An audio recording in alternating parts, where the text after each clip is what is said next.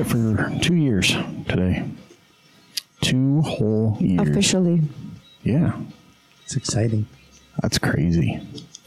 Going into a 3rd year is pretty exciting. It's cool. It is. I don't know. I don't know what more there is to accomplish, though. Really, I mean, we should just quit while we're ahead. We got listeners in Brazil. Want to? No. I enjoy this. I enjoy meeting with you guys most Tuesdays.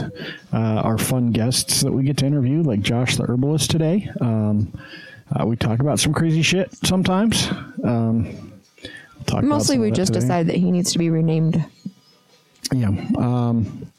Yeah, I love doing the show. It's great. It's great. I hear, pray tell, we'll have a cake next week.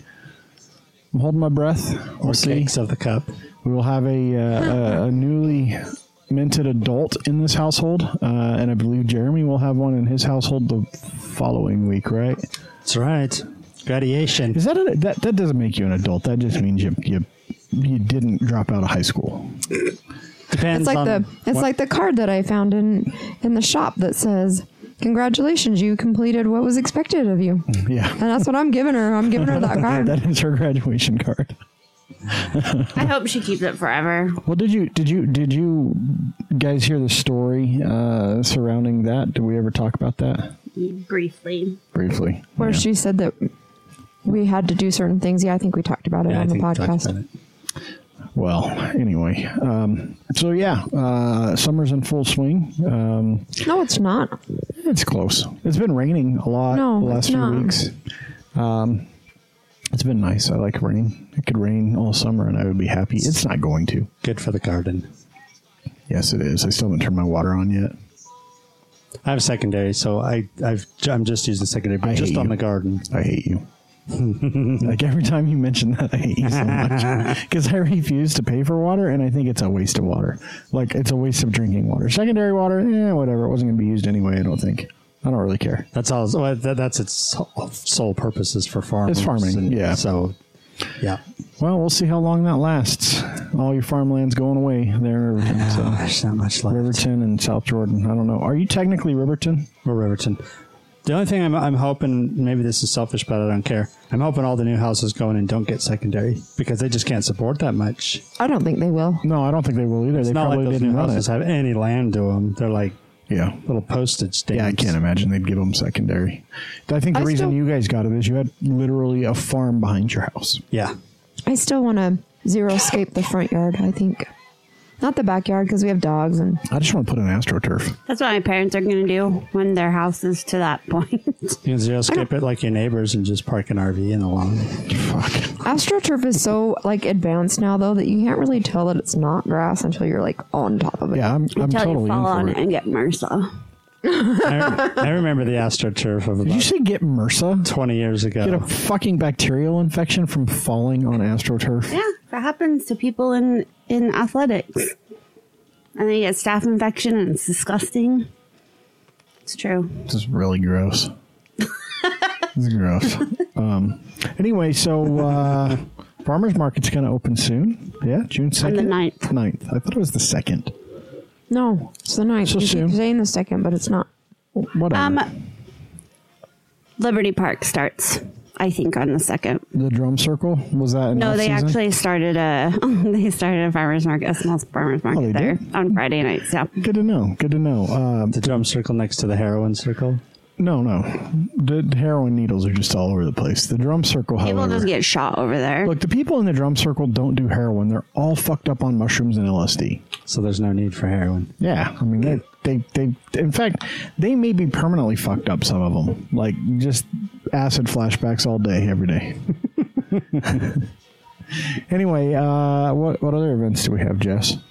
Oh, crap. I'm just getting into it. Like a week out. So We're just hitting hard. Yeah. So this week is actually super fun. I was like, there's not a lot of events. There's a lot of gaming events. If you want to go play any kind of card game or RPG there's tons of those. I love doing that. I know you do. But I did find some events. So Folk Hogan on the 25th is going to be up in Ogden again at the Funk and Dive Bar.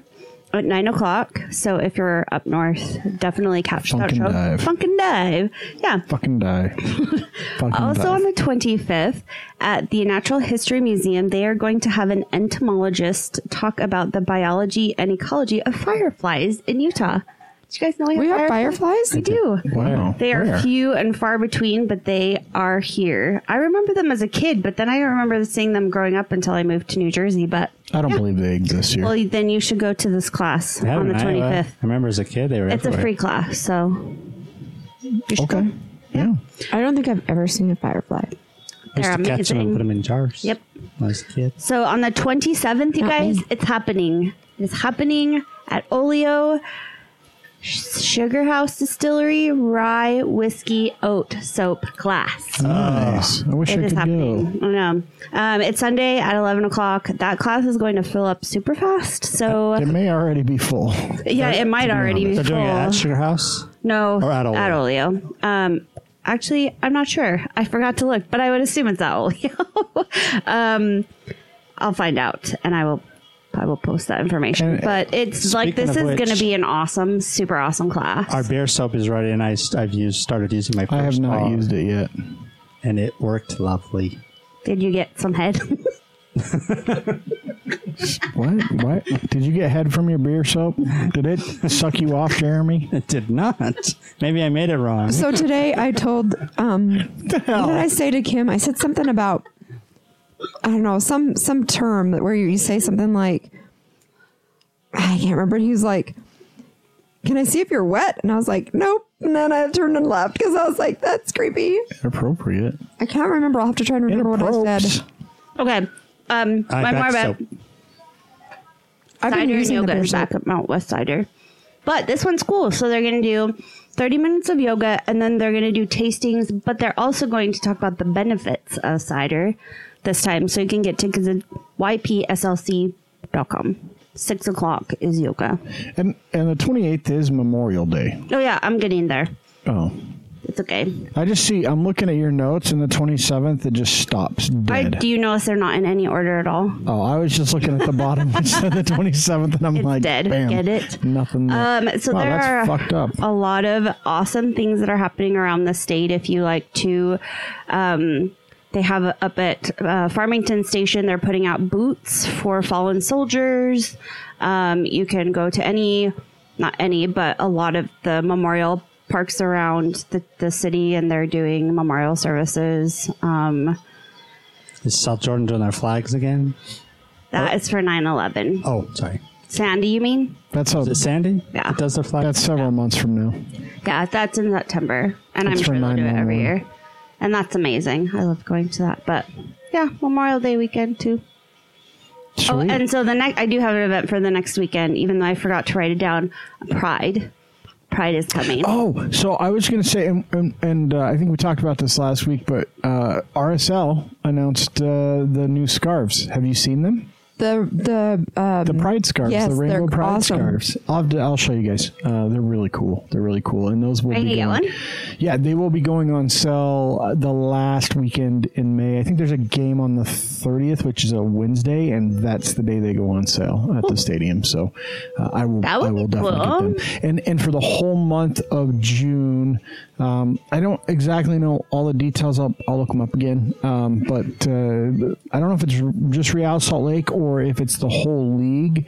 But they're doing a charity drive thing where you can donate X amount of dollars for every goal that is scored, and it all goes to like Pride Foundation stuff. That's rad. So I'll get all the details. They out for say, you. And I'll get- believe equality. I'll get more details on Pride because this year it's going to be just a little bit different. They've gotten rid of the Friday events and just put a main focus on Saturday and Sunday. So they have two different ones that are one of them, the words are rainbowy, and the other one, the background is rainbowy. And one looks more summery. Sorry. Because it's white. Well, no, one's I think one's a regular scarf. So look, hold on, I'll grab. Oh, I thought one was the front and one was the And then back. the others are more of a silk. Oh, that- gotcha. The material that they're made out of. One's like a knit. Maybe. Oh, yeah. It's He's like the bringing difference. samples. It's like the difference between these two scarves. So this You're is right. The white one is a summer scarf, and the other one this is a summer scarf, so it's much lighter. You can wear I like it. the white one. Yeah, and then the other one is a normal winter. We should scarf. get a summer scarf and a winter scarf. I plan on it. Yes, Maybe even you one of should. each, because I'm pretty sure proceeds are going Yeah, to 'cause, the Pride organizations as well. Oh, I want hey. the winter one. And last week on the 19th, the new Pride Center opened, so that's cool too. Yeah, so lots of cool stuff going on in that regard. That's Brendan Steinecker, by the way, in the picture. Yeah, he's doing a lot of the promotional stuff for it, which is really We have cool. a rainbow windsock that we hang on Pride weekend at the top of our flagpole. It's true. It's cool. Any other events? Okay, I think it's enough. There's a lot of shit going on for Memorial Day, so get out and do something. I actually will probably sit on my ass and watch That's my plan. TV, binge TV, because we basically had no breaks up to this point with the graduation stuff in the bathroom and everything else. So we'll just probably binge watch shows that are like piled up on the DVR. You should watch Killing Eve. It's my new favorite show. Maybe in like August, when we've gotten through all the shows we haven't been able to watch for the last 2 months. It's really bad. Because I still want to watch the Lost in Space on Netflix, Jessica Jones season 2. I'm sure by that time, I still want to watch it, good or not. Just so much shit that we haven't watched. Everything is over 5 episodes on the DVR, so we just don't have time to watch TV. Anyway. We have kind of time to watch our individual things because there are times when Chris has a little downtime or I have a little downtime, but we just haven't had enough downtime together. With us today is Josh the Herbalist. It's a weird last name. Yeah, the I like Herbalist. it. Is the your middle name or the first part of your last name? It's officially my middle name. Okay. Mr. the Herbalist is my dad. Okay. There you go. Very nice. Definitely got to go with Josh on this one. So Josh, We were supposed to have Josh on 3 months ago, 4 months ago. yeah, and then he got sick or something stupid. Wasn't it the I do a lot root of canal or things. I stay busy, you guys. something crazy? Yeah. At any rate, we're happy to have you. Thanks, guys. That happened. This was a request from Peter, actually, originally. And then we did a show with Peter. And now we're doing a show with Josh because we still want to talk to Josh, regardless of Peter. Peter, you're out. Thanks, Peter. Was it a request to Peter, or did you want to talk to Josh? And then Peter's like, yeah, that would work great to do a crossover show. Yeah, that's what happened. So he was going to use the show for his show. He still can. Yeah. Yeah. It's just really long for his format because his shows are way shorter. If he edits You can out, edit, though. edit out all the bad jokes and the swear words, he'll have it down to about Or half like an this hour. part, Yeah, but most of his listening audience is in Ireland. They don't understand our swears.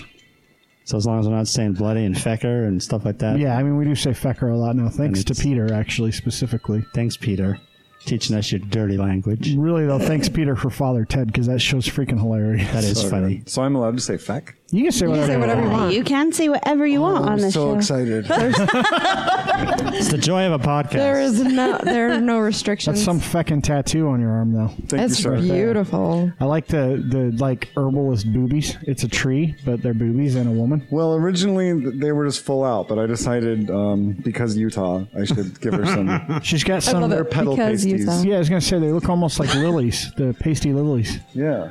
No, I like that I love tattoo it. quite It's a bit. It's a great beautiful. sleeve. So we're doing this bright and early this morning because Josh has a tattoo appointment this afternoon. If you want to plug that shop or that artist. So the girl who drew this and is doing the ink is named Randy Buttons, and That's a great name. if I can quickly find you, Better than the herbalist. Sorry. her- Because there's no the. If it was Randy the Buttons, it would be weird though. So. Perhaps you can suggest that first today when thing in the you're. morning. I like the B over here, too. Also, I just want to say tattoos are trashy. So I have a tattoo. We all almost this have is tattoos. accurate advertising. We are Randy Buttons on Instagram. You can see all of her good stuff and with an Chris- I Chris is or just a a- Y. RANDY. I'm just a. Chris is just a wimp, and so he can't get one. He's just jealous. It's true. It's true. If I could think of something I wanted on my body all the time. We'll pick something for Maybe you. you could get our dentist friend to give you some sedation. Some analgesia. So go to the dentist, get nice and sedated, then Did you rush say over to the analgesia? tattoo parlor. I believe Analgesia, that's what it's called. analgesic for sure. Oh, okay. Analgesic. Whoa, it's a suppository. It takes It's called it takes sedation. a while to kick in. It's called But first, you sedation gotta shove it up analgesia. there. Remember, I used to work with anesthesiologists. Could you imagine if tattoo artists, like, that was a thing they provided? Like, yep, we're just going to put this suppository up there and then hang around for 30 minutes while it kicks in. Creepy. Maybe if you're getting a tattoo in a van down by the river. Or if you're tattooing your wiener. Who was it that told us about that? That was the tattoo artist that we had on. That somebody else was tattooing that. That is They stumbled upon that one morning. that is ridiculous. So we are interviewing Josh actually at... It's really Josh Williams is his real name. No, it's Josh the herbalist. No, I don't believe you. It can be anymore. like Josh the Herbalist Williams. This paper right That's here. a big long name. This paper Minimum. doesn't lie. Yeah, I don't it's see the Josh word Williams herbalist. on here at Yeah, all. no. Once it gets written down, that's it. That's Yeah. it. It's in writing. I've been branded. I have to change everything Yep. now. Speaking- Get your new driver's license next week. Speaking of in writing, so we're at Time and Place. We love this store in Melinda. But We were just talking about how it's just so, you come in and it's just so pleasant to be in here. It's calming and it's, Jeremy thinks it's just because of refreshing. the amount of oxygen in the air But- from all And the plants. music, which has stopped again. that's all right. She's not your maid. She doesn't have to We like should have- serve you. We should have psychedelic furs this time. Jeremy, just get off your ass and go change the damn record. You're old enough to Jeremy's know how like, it works. Melinda, And I know how they work. your record stopped. Can you go fix that for Like, me? that's the second time you've told her to do that. I didn't tell her. And you picked a crappy record. Yeah. Flock of Flock Seagulls of isn't Seagulls. good. Furs on. Wrong. It's nostalgic and happy. Nostalgic for who? Me, Emmy. the one who made the I request. have Josh Flock of is Seagulls nodding at home his head. too. Josh is not. This is relevant for me. This is my jam. It's All right, I'm in the minority here, apparently. I don't like it. I'm not. Chris I'm not a needs fan bread. either. What? You want the bread record? Bread. Yeah. I don't know what that is. It's a band. I don't know who that is. I know who House of Pancakes is. That's good. Good album. Good listening. That's one of the albums my mom had when I was a kid. That and Meatloaf. No, she didn't have My mom Meatloaf. listened to Neil Diamond. So did my mom. Oh my god. You know, with Meatloaf though, every song is the same. He just seems to sings the same song like 7 times. This is I like it when he sings Christmas songs this is because he's devolved. Jewish. Meatloaf sings Christmas No, songs. Neil Diamond. Neil sorry. Diamond, yeah. Oh. I was A telling Jewish my man Christmas singing songs album. about baby Jesus. Merry you- Christmas. You were at Frost when we sang the Neil Diamond "Coming to America." Or no, Oh, what yeah. was it? And we sang that for our 6th play grade. or Good whatever. times. That was so dumb. That's so dumb. Sorry, we derailed your. So anyway, no, it's that fine. never happens. It's on fine. the show. I have a line to say because I would have totally forgotten this, but I love the notepad. So it is. So it's on note paper that says "What the fuck." at the from the top. desk of, and then in the bottom is a checkbox for seriously what the fuck. But this is Time and Place. So Time and Place is in the Harvey Milk area of Salt Lake. So and it's time What's our like address? the herb. 9th South and 362 East, 900 South. 362 362 East, 900 South. It's a beautiful building. I love it. I love it. It was once a house that's been converted into a lovely. And we were commenting Cottage. on I think I what need a we've done. cot. You could just put one on there, and I'll just come and. You can hang other swings from there too. Put a Oh God, Jeremy. You can put a hammock up between. You can put a hammock up That's what I between meant. the two I meant- pillars. I was over talking there. about those macrame. The word I things in meant the was 70s. hammock. Sure And you were. I'll just come down here since I just work up the street, and when I'm like frustrated during the day, I'll just come and hang up, literally hang in the rafters. ceiling in the rafters, and just Yeah. chill out. So this is a botanical boutique connecting people with plants and each other. See, we're all connected right now. It worked. Yep. Yay. It did work. Well, she holds lots of events and things here, so that's She does the. You got to come over here. yeah. Come talking to Jeremy's The mic. concrete plant holder. Concrete. So this is boxes. Melinda, everybody. Hi, everybody.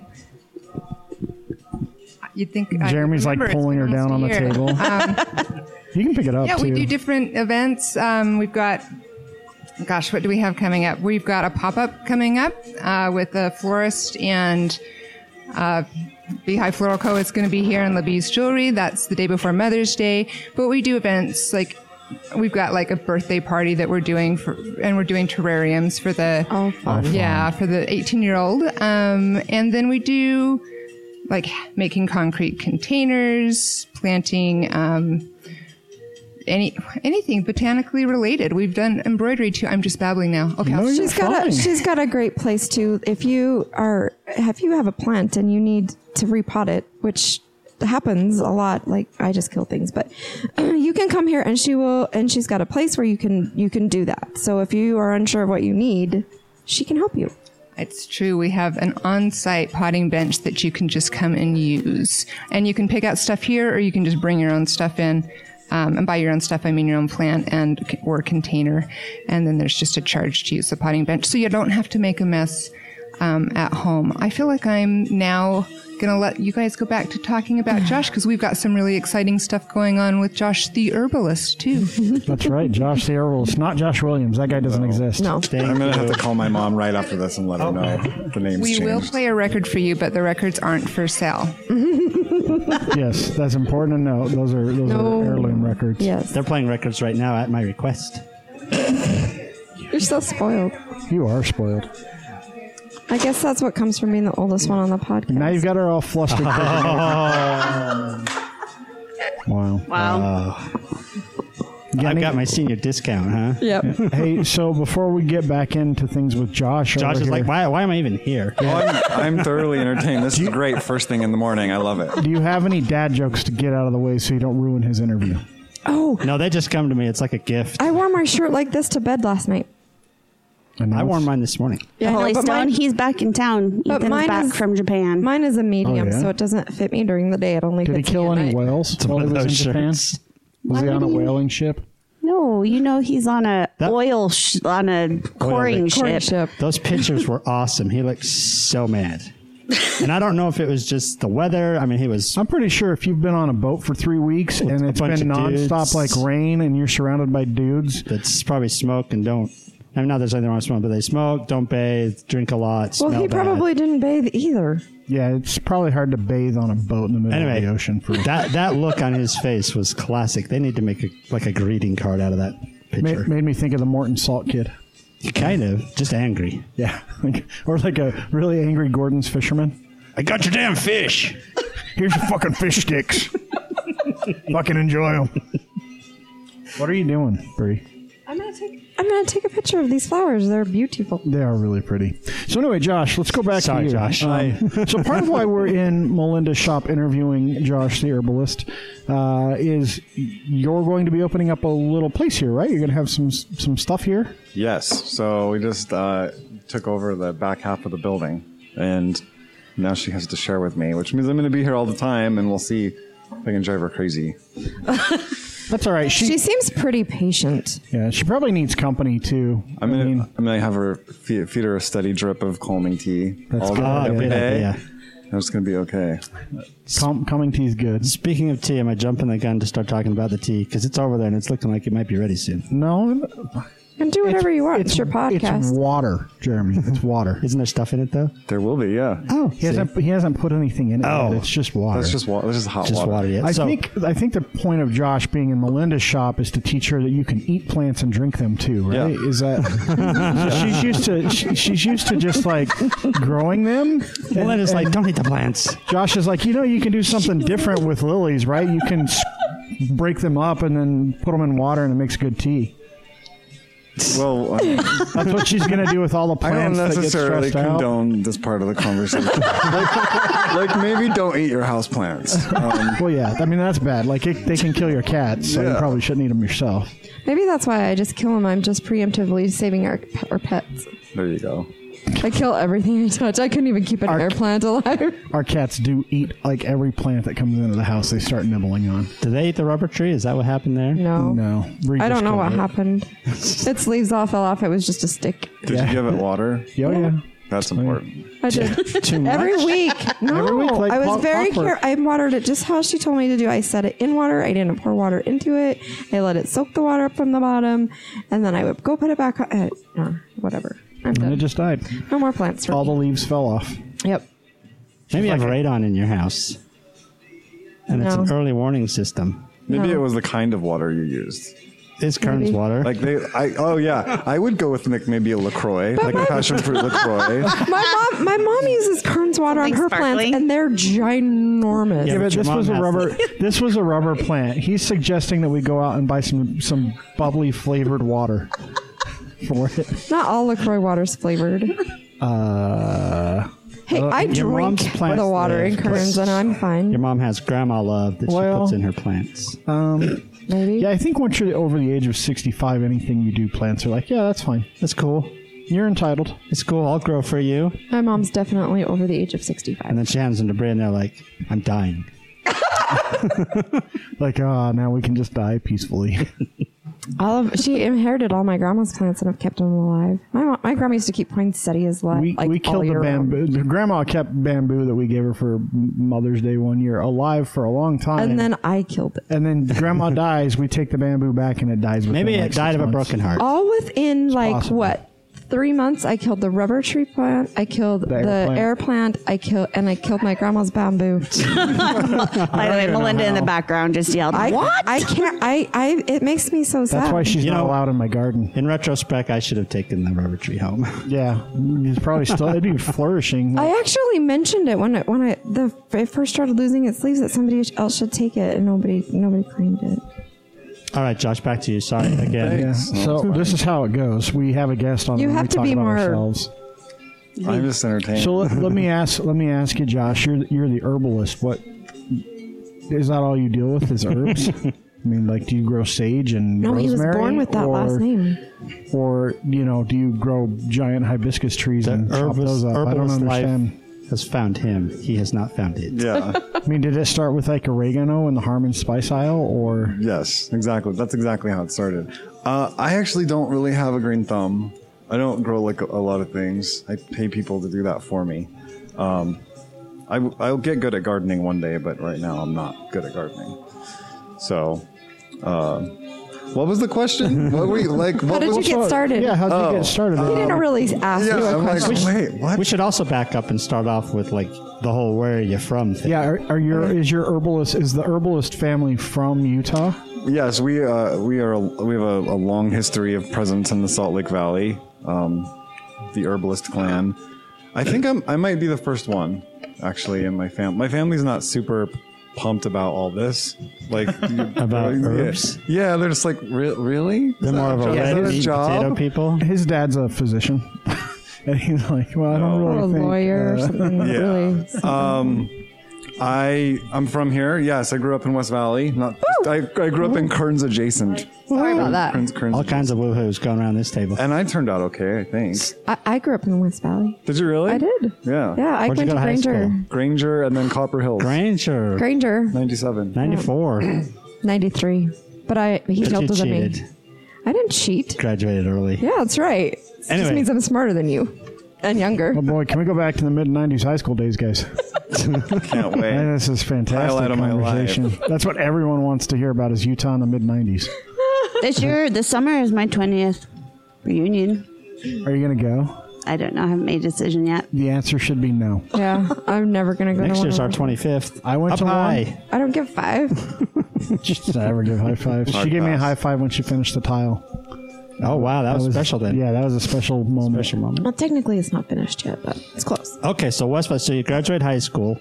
What's the progression? How do you get into herbs? Were you already into them in Yes. high school smoking? Oh, yeah. Totally. Yes. Smoking? Cloves? Yes. Yes. Cloves are course. herbs. Yeah. Yeah, Are they? that's not what I was talking about, Jeremy.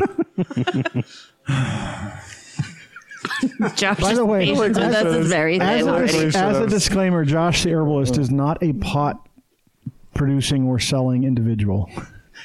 The only pot he is into. I don't know. are flower pots. Melinda looked up like, well, that's where I get my weed.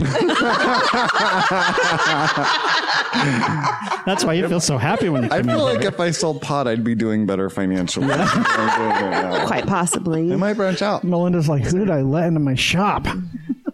She closes the door, turns the sign to closed, locks it. We're not going to be open today. I'll be Salt Lake's premier source for shade-dried, organic, vegan, gluten-free marijuana. There you go. Yeah. Well, I mean, look, isn't marijuana by definition vegan and gluten free? I don't know. It's got to be. Yeah, but like- once you label it. Yeah, once you label it, you can charge a premium. Yeah, it's better. It's better. It's healthier. Okay, so how'd you get into herbs? I got into plant medicine when I was probably 12 or Oh, wow. 13.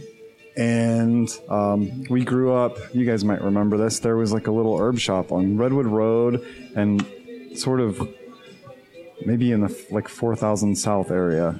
forever. And I lived close to that. And I used to just pop over there and hang out, and they would do tea nights, and I was just super into it. I don't know. And it kind of just always stayed with me. And I've always had this punk rock attitude about medicine. I think that plant medicine is the people's medicine. And I love the idea of taking control and having access to it without the bureaucracy and the red tape.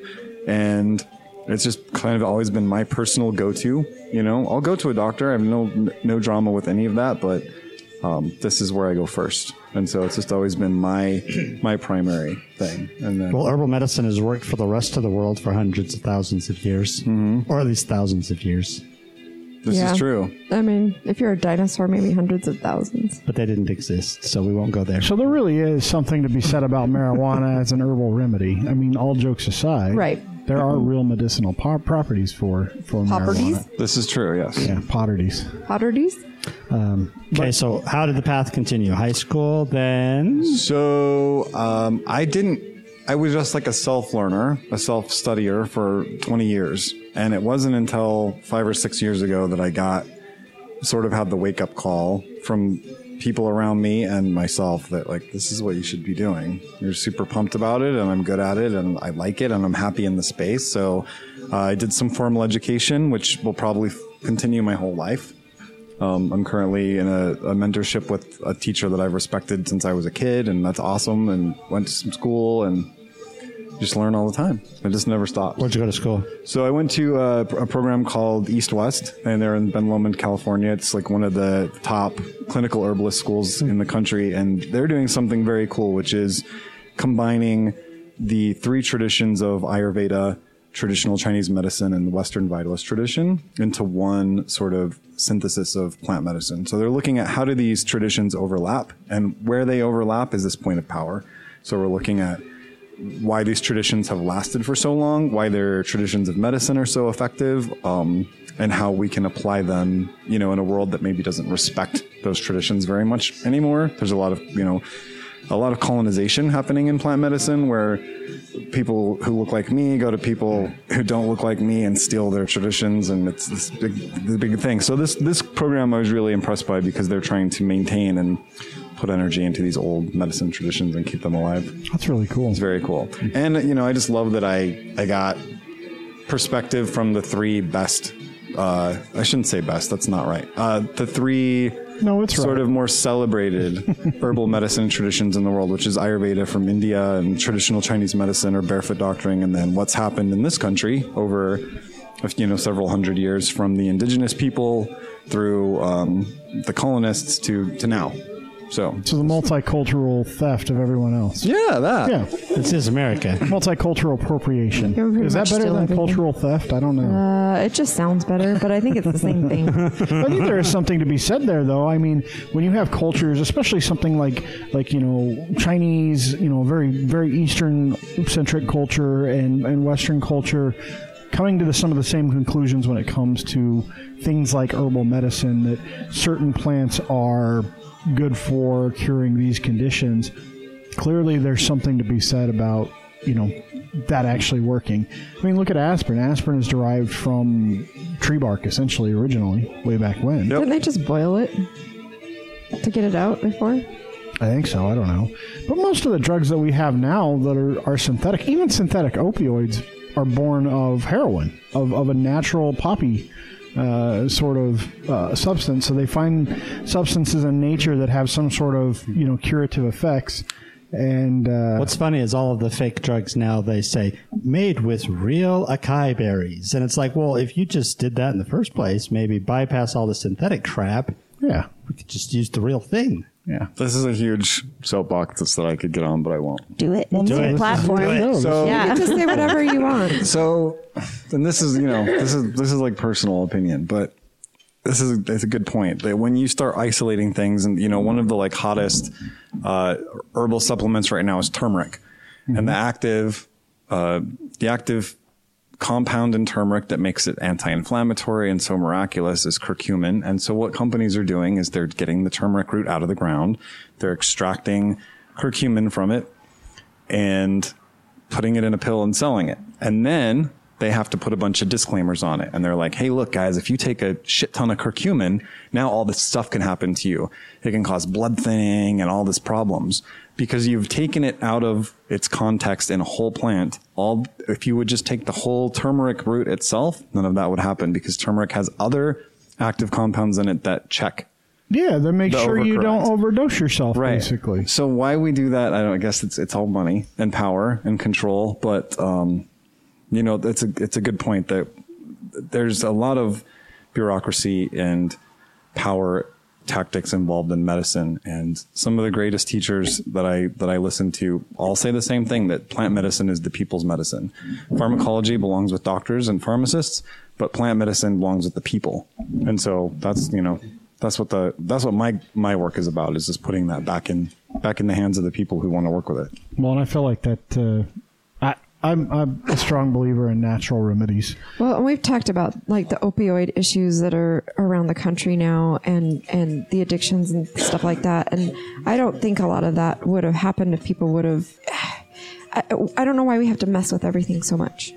I don't either. I'm incredibly confused by why we complicate. Like, why do you need to take something and go through this whole process of extracting it and isolating it and like, why don't you? So you can say it's pure whatever it is, and then people buy into that it's pure whatever, and then I don't have, whatever other negative effects. To me, it's actually very similar to what's going on with marijuana in the medical realm right now, and the use of separating out the cannabis oil. Look, I know that there's a psychoactive compound in THC, but I think we will probably begin to see similar effects when you start to separate out the compounds in marijuana. I think you'll have some of the same stuff. You don't have a lot of the checks and balances that nature puts in its own stuff. So, I agree. True that, and I'm a huge advocate for legalizing medicinal and recreational marijuana, and I'm also a huge advocate of CBD oil, only because. It's one of those instances where the CBD oil is coming out in a full spectrum profile. So like you are keeping so much of that synergy and that buffering, and where THC is psychoactive, it's nice for people to get pain relief and other kinds of relief without getting high, getting couch locked. Well, especially if you've got especially if you're like a kid. I don't know that I'm really all about making kids super high just to help them, but those drugs help kids too, and so and then people can go to work still. Well, and that's the other thing to me. I have a hard time calling marijuana a drug. It's like alcohol. I don't like pot. I don't smoke pot. I'm not a fan myself. I don't like how it makes me feel, but it's an herbal remedy more than a drug to me. But surely, if you had something where normally you would be prescribed an opioid, you would prefer... I'd prefer to smoke heroin. Organic heroin. Yeah, definitely. Just label it organic. From locally grown. Can we hashtag that? Hashtag organic heroin. I'll write that down. Organic heroin. It's a fun fact, actually. People, you don't know how often I'm out.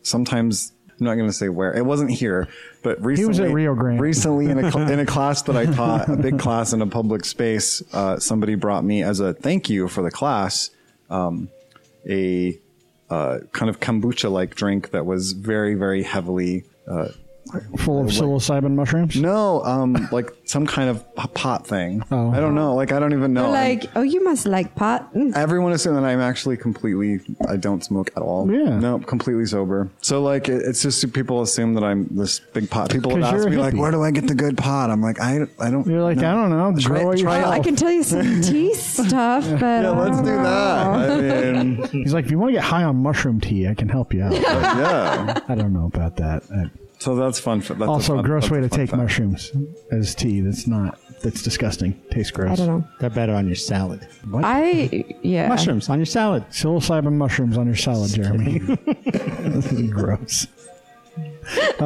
Anyway, enough about controlled narcotics, because the NSA is always listening. Yeah, to the our only ones podcast. They're the only ones that listen to our podcast on a regular basis. They're That's how you know you've made it in life, when they're listening. when the NSA is paying attention. So, what you're going to open up here is, Melinda was telling us a little bit about it, but I want to hear from you. It's she said an herbal apothecary. Yeah, so it will be awesome. Nearly full service apothecary. We're going to do as much as we can in the space that we have. So you guys got a tour, right? There's 2 rooms, and the smaller of the 2 rooms will be floor to ceiling, either organically grown or ethically wild harvested herbs from around the world. We're starting out with about 135. Wow. So no young living redwood oil. No. See, those are some people I won't talk shit about, because they'll come for you. Yeah. Because they are listening. That's mafia level. We talk shit about them all the time. That's like mafia level stuff. Come at me, bro. Come at me, bro. That's what I say to them. Now, you might not, because you're in their space, sort of. But Yeah. I will talk shit on lavender oil all day. What are you calling your apothecary? The apothecary is green thread herbs, and I'll tell you guys a little more about green thread in a while with tea. We have a whole story for By it. the way, again, not a pot dispensary. Don't come here looking for weed. We will be carrying some super, super fantastic CBD products. That's great. But That's great. They're coming from somebody that's doing kind of a wild grow style of the plant, Nice, and it's nice. very cool, but it's definitely not our... It's not our... So, like up in the mountains, the Uinta Mountains is where they're growing it, probably. Canada. Oh, That's Canada. technically an I'm mountain. just kidding. Canadia's awesome. There are a lot of pot farms up in the Uinta Mountains if you know where to look. Sniff I your don't way know through. anything about drugs.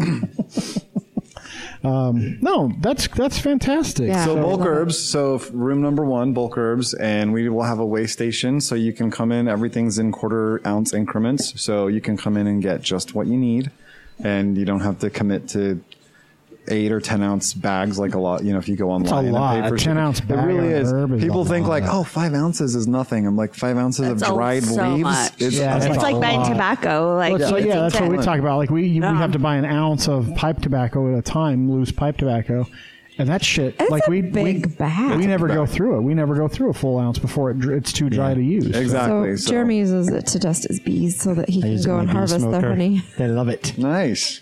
That's awesome. Lots of beef. So and stuff too. will you offer advice to people on what herbs they should take for their common cold or the lavender oil they need for their headache? Please don't tell me you're selling lavender oil, by the way. I'm sure that lavender essential oil will be there. Like, we're going to have a pretty awesome line of essential oils, and it's not anything that anybody else here in Salt Lake is carrying right now. Oh, that's we'll good. just say that. That's good. So the answer to that is yes and no. No, I will not be telling people what they should take to get better, because then I would be practicing medicine without a license.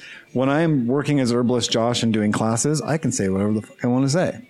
When I'm in my shop, and I have to be incredibly careful about how I say things. So if someone comes in with something they're dealing with, I can tell them what I would do if I were them. Wink, wink. But you can't. But I tell them cannot say, Suggestion. yeah. works for this. And so, we're hoping that our clientele will pick up on that and So and that's understand. how Young and- Living gets around that bullshit. Yeah. So there's I'm not the- a big fan of all of their stuff. It's a lot. I think if you're not in Utah's like doTERRA, Young Living, Yeah. capital of, it's their mecca, right? Well, it's because it's so MLM we get yeah. a lot of it.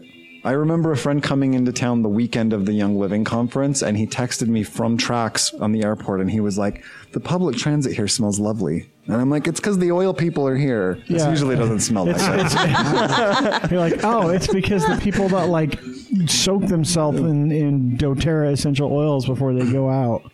Yeah, they wipe all the seats down with the Yeah. protecting blend before they get on it. So I guess because we're chatting about it, does that stuff even work? Does that stuff even? I'm sure some of it does. It I'm has, sure on a certain level. Look, peppermint oil on your temples does a lot for a headache. And I think it's more the sensory of the peppermint coming into your sinuses.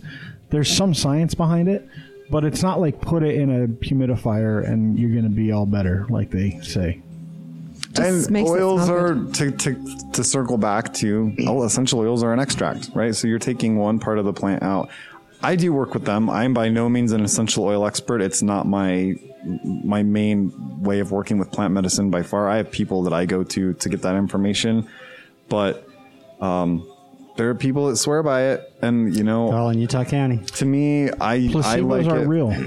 I like it more for emotional stuff, because really, scent and emotion are so deeply connected, and the limbic system, which is sort of the part of the brain where we store emotions and emotional connective memories, are so influenced by smell. So almost anything you give somebody that they smell, there's this recall, like, oh, this reminds me of growing up, or this reminds me of this event. That is true. And I love the subtlety of scent. And so I think about, if we're trying to deal with subtle things like emotions and thoughts that are hard to like pinpoint, we will go to like subtle medicine. This is why you guys can't have nice things. I know. These plastic cups, I'm just chucking them around. And speaking of nice things, you said you had herbal teas for us. You guys want some tea? I would love. I brought to. you 2 today. We'll do 2 rounds, and simples. Awesome. We're doing single herb teas today, so you can just get the full. And so when you say herbal tea, it's not a tea leaf; it's something else, right? Right. So this is the thing. So Camellia sinensis, the plant where green tea comes from, and black tea and white tea and all the teas, they actually come from one plant called Camellia sinensis with many variegations. That's what a lot of people think of as tea. We also call tea made from other plants tea. In other parts of the world, it is not called that. They do call it a tisane or an infusion to clarify the difference between the two. Tea is my preferred method of working with plant medicine. So I will give people tinctures and powders and stuff, but if I can get people into steeping a whole herb, doing tea, not only because most of the medicinal herbs we work with are water soluble, not all, and if they're not, we do tincture. Water is part of us, right? It gets into deep parts of our tissues. It gets in quick.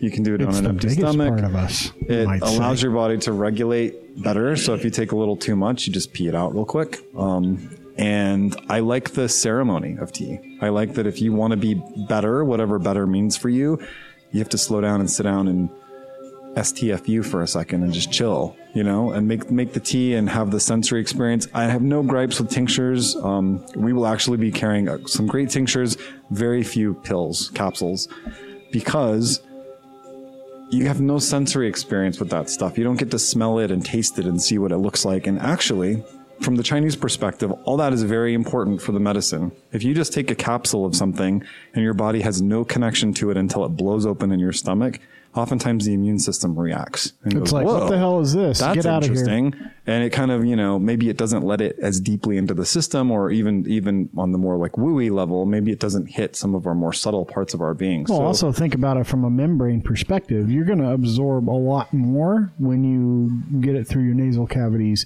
and through your mouth and down your throat. As a liquid, it will absorb into your bloodstream more readily than a pill does once it hits your stomach and it's dealing with stomach acids. Right? So we want the medicine up in our nose. We want to taste it. If it's terrible and bitter and gross, we want that experience. If it's lovely and floral, we want that experience. We want the throat coat and get it in the belly and all the things. I've got some tea on my desk at home called throat coat. That stuff is awesome. That's traditional medicinal throat coat is one of the classics. So, yes, tea is kind of my jam. I like to give people tea, and I know it's hard. People are busy, so we will do tinctures, and eventually we're going to offer an infusion service where you can come get pints of high potency infusion to just keep in your fridge for a few days. Yeah. So what kind of tea is this that we're going to start with here? Walk us through. This is one that I've been obsessed with for a couple of months. It's usually called Greek mountain tea. Sideritis is the formal, also known as ironwort. And wort, for those who don't know, is an old English term that means herb, medicinal herb, W-O-R-T. Not cut up frogs. Yeah. So this guy I love. If you have an old school Greek grandma in your family somewhere, they know about this tea, and it grows from Greece all through the Mediterranean, all the way towards Syria. In fact, Sideritis syriaca, I think, is the particular variety we're drinking right now. So it's more Syrian side. So harder to get a hold of right now with. It's a process. So I love this one just as a sipping tea. the active flavonoids in this are just incredibly calming. It's just like a good soothing, calming So what is sipping it? tea. We're smelling. It's got. I'm going to botch it, but it's got almost a eucalyptus sort of kind of. No, I don't know. You have your own experience with it. There's no right or no wrong. I'm trying to place it. I always think it's peppery. It makes me have like kind of a peppery, like fieldy, peppery sort of vibe. It's good. I just can't quite place what It's I think very unique. I think it's got a mint leaf flavor, not like gum mint, but like if you were to smell an actual mint like leaf, deep a mint leaf kind of it sort of. kind of gives me that. That's the thing I hear the most is people say it's like, oh, kind of minty, kind of sagey. It's So I'm kind of smelling I was eucalyptus. So I am I get going some to have a sage, stroke or a something? mild sage smell, but Did you just say you're gonna have? I a said I'm stroke? smelling eucalyptus. Does that mean I'm going to have Yes. a stroke or something? It's like, No, only if you smelling smell burnt burnt toast. toast. And we don't do burnt toast tea. So this, yeah. do you do that's burnt toast with tea with though? tea. Also, huge and very complicated antioxidant profile. So this guy is just really great for the immune system, very fortifying, and also very soothing for the digestion. So this is a good one to have with food or after you maybe overeat a little bit. And the flavor is incredibly subtle. So people, if you're used to drinking the powdered tea bags from the grocery store, the flavor is really big. And oftentimes that last ingredient is natural flavors. And we don't necessarily know what the hell that means. It means dirt. yellow number 5. It often usually means a chemical grade fragrance that they're allowed to say is natural, even though because it has a natural derivative. But real medicinal tea, unless we're treating an acute illness where we've got to really hit it hard, is super subtle. It's really gentle, and you kind of have to sit with it and let it get up in your nose a little I was going to bit. say this one's really subtle. Like, I don't know. I was expecting a little bit more pungent, but it's not. It's super delicate. subtle. Yeah. And so I love to introduce people to, this is a hand harvested, wild grown plant. This does not come off a farm. This comes from just like wild meadows to introduce people to. This is a good one. So do you get some of your herbs then when like walking around downtown Salt Lake, you like see one and you jump in and like urban forage? No, because People Because frown on that. then you have a little dog pee in your yeah, tea. you get a little car exhaust, a little dog pee, a little cigarette butt. I don't know what. Those are all natural. Those are all incredibly natural. Maybe not the car Part of your exhaust. environment. Not the kind of medicine I'm looking for. What show was it that I was watching where this guy was on like, he's like, I'm into urban foraging now, and like he's sitting outside like gathering weeds and sticking them in a bowl to eat a salad.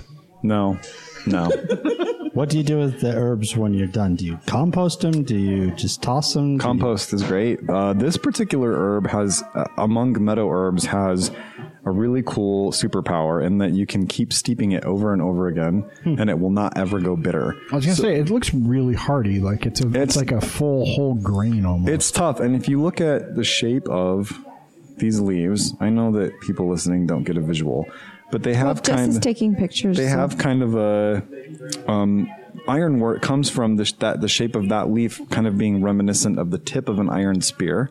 And so this tea was used to treat iron wounds specifically. So if you got shanked or shivved, whatever the ye old shanking, they would give you this to help. Haven't we had that discussion if it's a shank or a shiv? I think we have actually had that I discussion. think it depends on if it's made out of a toothbrush or a piece of metal. Okay. Well, If it's whatever in the prison. metal one is. I think that's this will shank. help. That's a shake.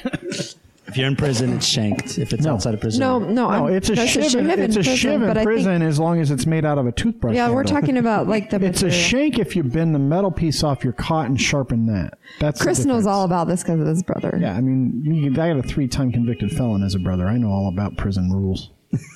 And I'll tell you what, they make some herbal tea in prison out of, candy wrappers and shit. So I don't know if it's I don't herbal. think a candy wrapper is herbal. old socks.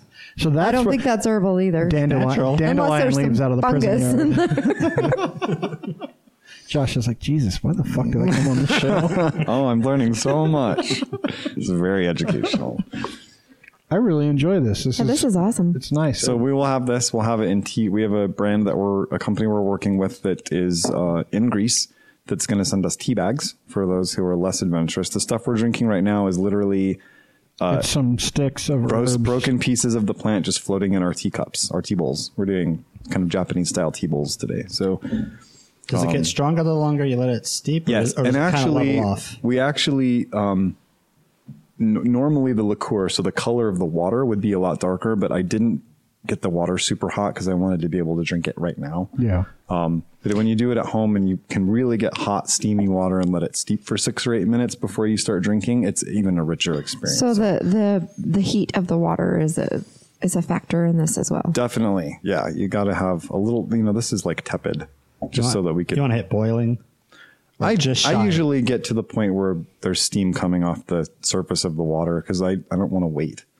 I want to pour it and wait a couple minutes for it to steep and dig in. So it just depends on how impatient you are. I would be rolling boil, put it in there. All right. Go do something else for a while, come back and drink it. That's also a thing. We do, there are some herbs that are infused overnight. You pour boiling water in, just let them sit overnight. The next day, strain it out.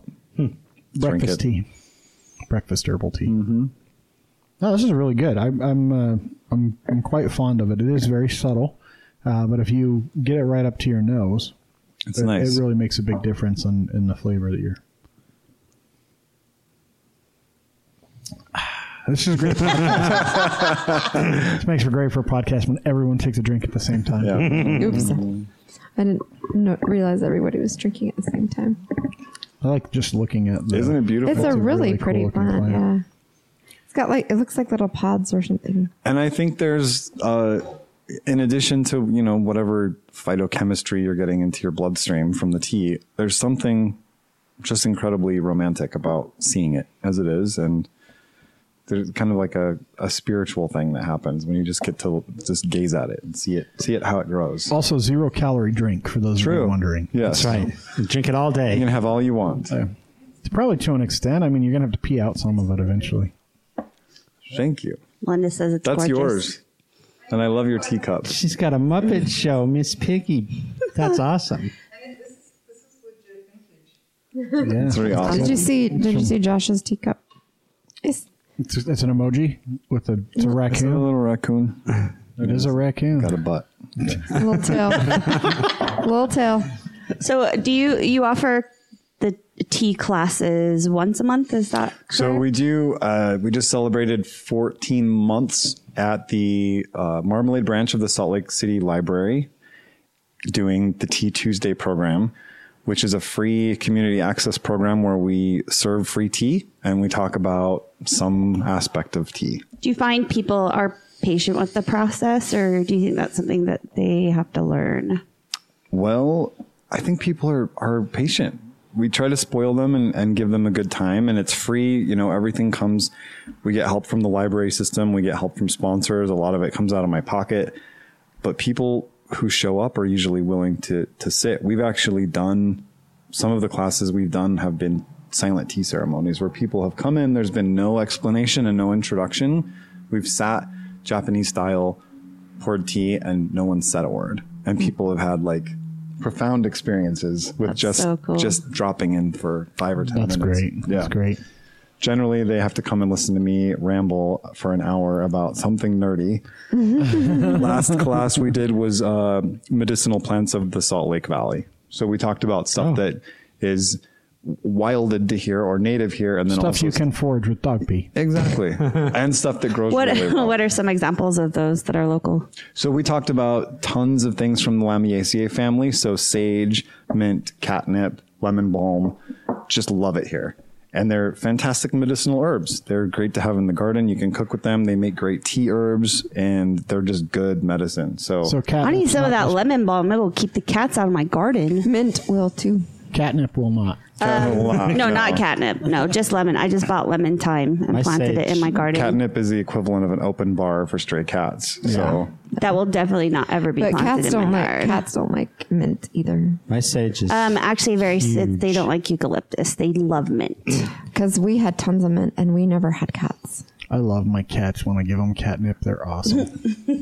So catnip, Nepetacataria, variety of catnip. The thing that it's doing to cats, it also has that level of influence on us, but in an almost opposite way. So nepentine is the active compound there, and it's just one of the most calming, not sedating, but it's just chill. Catnip is like number one herb for parents to keep because it's great for kids. It's not overwhelmingly sedative. It just chills you out.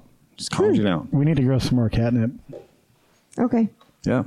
And the tea, it's fantastic. Do you remember when It's we a great grew it taste. inside of the ball chase tray where there's just a ball in a circle and the cats play with it for hours? They used to roll around all over the catnip in the center of it that we grew. I thought you were going to say you're going to put catnip into like a kid's ball, like the play area. That's a good idea, though.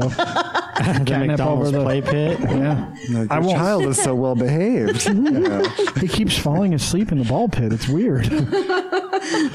Don't go on those. Those are bad news. Nothing. You need to put like antibiotics in that thing. Yeah, just occasionally, like how at the grocery store they have water spray down on the vegetables. Just spray like Clorox. Straight Clorox. just straight bleach. Into the ball pit. I'm sure there's some messed essential up, oils for that. Just haven't mist lavender down onto the ball pit.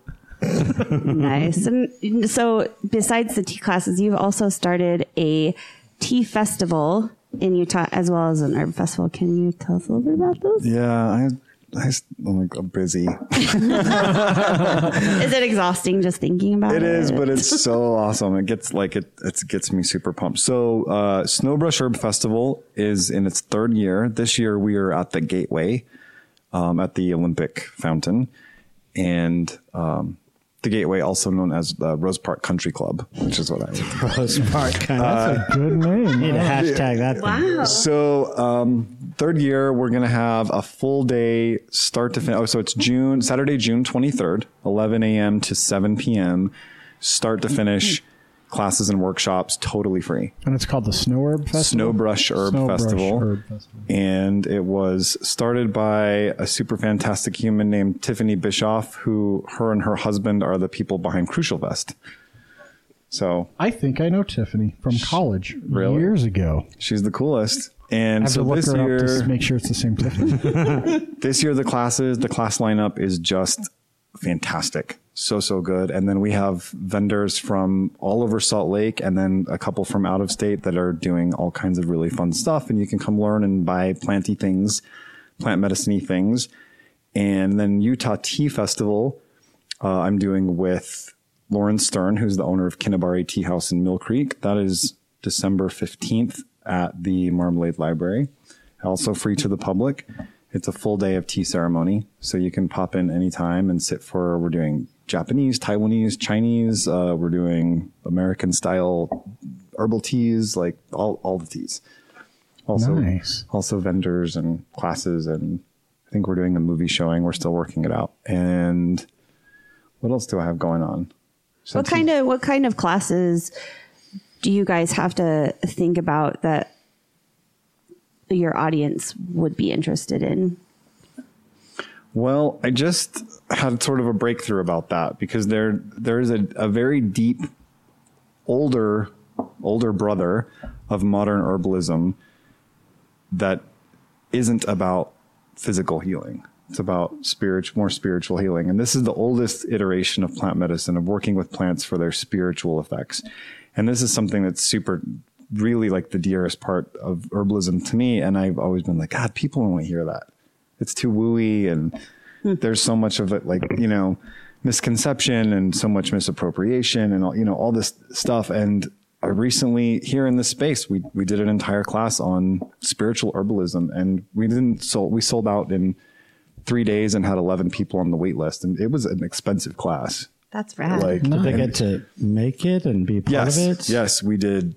We did a whole section of the class on working with incense for subtle, aura and energy field cleaning. So we did Palo Santo and talked about some of the indigenous traditions of smudging. We did herb bundles. We talked about everything from European to shamanic versions of working with herbs for magic to Nothing create smells better positive than change. What's smudging? It's when you burn a bunch of sage together or other herbs and you smudge your ward- house to get the ward bad spirits out. I would think you would know that, Yeah. Mr. Paranormal. Well, I just didn't know that was the term. Yeah. Smudging. And that's one of my favorite smells is freshly burned dried Sweetgrass sage. is pretty So amazing good. too. That's awesome. Yeah, there's some good ones. Jen gave me some sage, and I have it over my lamp. And then when the lamp gets hot, it smells sagey.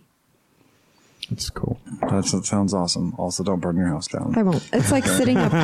It's like sitting up above, like on a lampshade. Because it's in our bedroom, so if the house And the burns bulb from is that, like- we'll probably die. And the bulb is like right down here. So Are you? it just gets warm. You said you've been in this for what, like 20 years ish. Yep. Because of everything that's happening, we talked at the beginning about opioids and the crisis and stuff. Are you seeing an influx in people that are more interested in plant medicine to get away from that? Definitely. I actually helped 5 or 6 years ago formulate a tea that's really big on the market now called Quit Tea, which helps people quit smoking. And you wrote a book? And I wrote a couple books. And there's more coming, hopefully soon. What are the books called, and where can people get them? They're on Amazon. They're old. It's kind of like it's so far removed, you know. Like, Yeah, they might Still there's relevant. like new iterations but coming. they might be old, but they're still relevant. They're right? good, They so- they Listen, people still eat That's the cheese book. No, they so don't. People yes, they don't do. eat. The Where's My Cheese? What's that book called? That's old. It's like from the 70s. People still eat it. Yeah. Read it. I mean, That's why I was like, It what? is. Why they eat Why- the paper. Eating the books.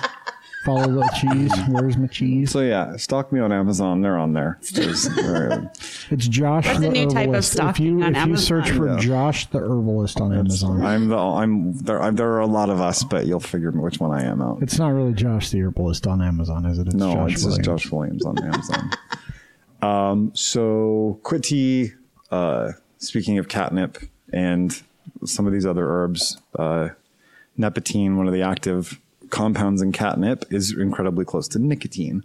So we work with that herb to help fill those receptors when people are quitting smoking. It doesn't do the work for you. You still have to go through the process. It's a transformation process of quit, but it does make it a hell of a lot easier and increases success rate, and it gives you something to do and gets you into the process of quitting. I quit. I had a 2-pack-a-day habit until 2011, which people are just like tripped out about me.